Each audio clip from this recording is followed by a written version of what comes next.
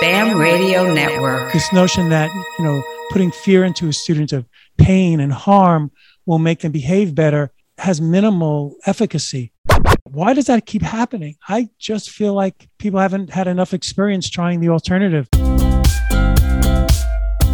Welcome to ASCD Connect, supporting your journey as a life-changing educator. Here's your host. Hello, everyone. I'm Anthony Rabora. I'm happy to be joined today by Jeffrey Benson. He's the author of many books, including Improve Every Lesson Plan with SEL, which was published this year by ASCD. He also recently wrote a very compelling article for educational leadership on prevention interviews as constructively managing student discipline issues. I wanted to talk to him more about that. It's been a very popular article.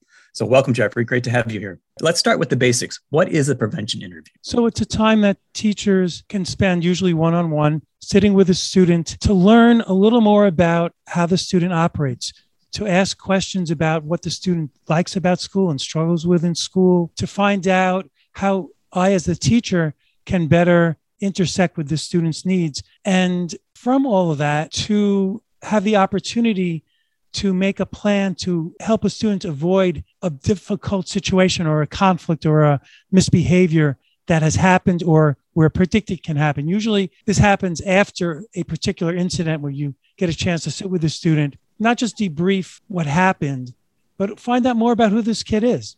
And from that, gain trust and an opportunity to collaborate. So at the end of the interview, you can say, from what I'm hearing, it sounds like the next time a situation comes up like this, if I did this and you did that, we might have avoided this. Let's practice that. So the goal of it is to have a better relationship, to not see an incident with a student as requiring what's traditional discipline, but much more as an opportunity to collaborate. Something happened, let's figure out how to avoid it the next time. Right. So yeah, as you said, it's usually done with a student who is struggling behaviorally or has acted out in some way. So the concept is very powerful and it seems relatively straightforward. Why isn't it used more often as an approach? When I work in schools and I bring up how we can do this, everyone says, well, that makes sense. We have, and I can only speak, I work in schools, but I have lived in this world. We have this sort of Western discipline. You can punish someone into better behavior ethos. And we also have a tremendous amount of evidence that that doesn't work, that punishment creates barriers between people, and you don't learn new skills just by being punished. This notion that, putting fear into a student of pain and harm will make them behave better has minimal efficacy. But why does that keep happening? I just feel like people haven't had enough experience trying the alternative, because once we do try the alternative, it's so much better. I know the history in schools enough to know that this is not a common practice, but I struggle with why it's not more easily embraced. But traditions and culture are hard to change. So one thing you mentioned in the article is that many educators have approached you and said they wish they had more time for this type of thing. So how could schools address that problem, create time or encourage teachers to engage in this kind of interview with students? Well, we are actually putting the time in already in the discipline with students. We spend time with students before school, after school, lunch times, during their study halls, when we can grab them to sit with them and tell them everything they've done wrong, and then, give them a detention or something like that. So the time is being used. It's just being used in a punitive fashion. You can use that time to have a good conversation with a student. As well, once in a school, people begin to support each other in doing this. It's possible, for instance, on a middle school team, to ask someone on the team to cover your class for 5 minutes. You can sit with the student and have this conversation. Or to have a school administrator come in and cover the class for a few minutes so that you can have this conversation. Because in the end, it's going to prevent future behavior way more than our efforts at punishing kids prevents future misbehavior. So this is interesting. The first sentence of your article is schools are not very good institutions of listening. And you go so far as to say in the piece that prevention interviews, or better listening in general, can be a tool to address the institutional and interpersonal impact of racism. So that's a pretty big statement. Can you explain what you mean there? Yeah, and thanks for bringing that up. I come from a particular culture and a particular set of values and a particular way of believing how students should enter a classroom, how students should speak to adults, and with many implicit beliefs about the norms for how to express oneself. And it's so easy being a member of the dominant culture for me to just say, not only does everyone know how to do that, but everyone should be doing that. And there's some problem if someone isn't doing that. The truth is that a lot of students have a different set of tools for managing the world. They have different strengths that schools aren't often leveraging. I'm learning so much when I sit with students about how they see their role, about their sense of whether they can ask for what they need, about their relationship to people in authority, and especially if we're crossing the boundaries of race, gender, age. There's so many barriers there. And to begin to poke holes through some of those barriers is fascinating for me as an adult, and ultimately allows me to make connections with kids to helpfully prevent future conflicts with each other.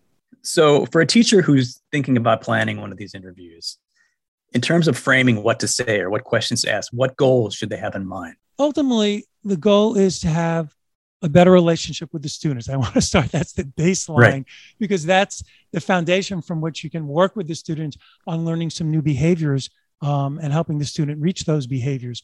So with that as the goal, the first thing is to just make what we call a safe and brave space. Make sure the student knows that what you're saying is going to be held in confidence, unless, of course, it needs to be shared because of some significant issues. That the goal is to work on helping the student not get in trouble again, and that you're there as a support for the person. And then depending on the age of the student, how much you've worked with the student before, there's a long list, and it's in the article, of questions. And sometimes I like to start with, have you ever really liked school? When have you liked school? Tell me about a teacher you've really liked working with. Are there things I do as a teacher that you really like, that you wish I would do more of? Do you like to read? What do you like to do outside of school? And in all that, I am searching constantly for what is the thing that this kid needs from me in order to be able to listen and try a new behavior and try a new intervention with me. So at the end of the questions, my last questions are always, is there anything else you want to tell me? And let me summarize. Do I understand you right? And after that, it's like, okay, I think I know an idea of what we can do together. Let's try it together. I see. So are there questions or topics you would advise a teacher to avoid? I don't ever want to talk to them about their relationship with their parents or what their parents do. Anything that feels intrusive into their home life, I want to support the student in having that boundary. I'm not a therapist, so I'm not going to be asking them about their trauma histories. My questions are really about, how does this kid's brain work? How do you think? How do you engage with the world? And we have lots in school to think about that. But certainly I'm not going to be probing for sort of the origins of the student's sort of emotional difficulties. That's not my job. I got plenty within the boundaries of being a teacher. I got a lot of good stuff I can do with the student. So for those who may be skeptical, can you specify what sort of results you've seen from these interviews? I mean, have you seen students' behaviors really change as a result of this? Yes, and yes.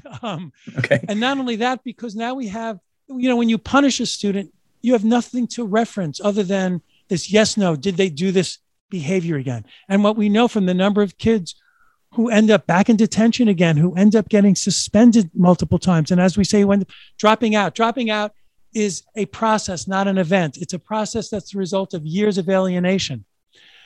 So what we've seen from these interviews is that the next time there is a misbehavior, we have a different way to approach it. We actually can see gradual steps of change. I can say to the student, I noticed the difference between this time and last time is you were able to wait longer on that, or you sought something out, or you tried something different. So we're having ongoing dialogue, because just like in trying to teach somebody how to add fractions with different denominators, it's a process over time that we show the student how they're making progress. The prevention interviews not only help us create new behaviors, but they give us a language to talk to the student about their efforts and their progress. And yes, endlessly have seen progress along that continuum. I'm not saying you have one interview and the kid magically changes, because people don't change, they grow. And this is a medium through which kids can grow. That's wonderful. Thank you, Jeffrey Benson, for sharing his ideas and insights. And thank you to all our listeners for tuning in. To read Jeffrey's article in Educational Leadership, go to www.ascd.org/EL. And don't forget his latest book, Improve Every Lesson Plan with SEL, which is also available on the ASCD website. You've been listening to ASCD Connect, supporting your journey as a life-changing educator. Thanks for listening. This program is produced by Accretive Media for the BAM Radio Network. Thanks for listening.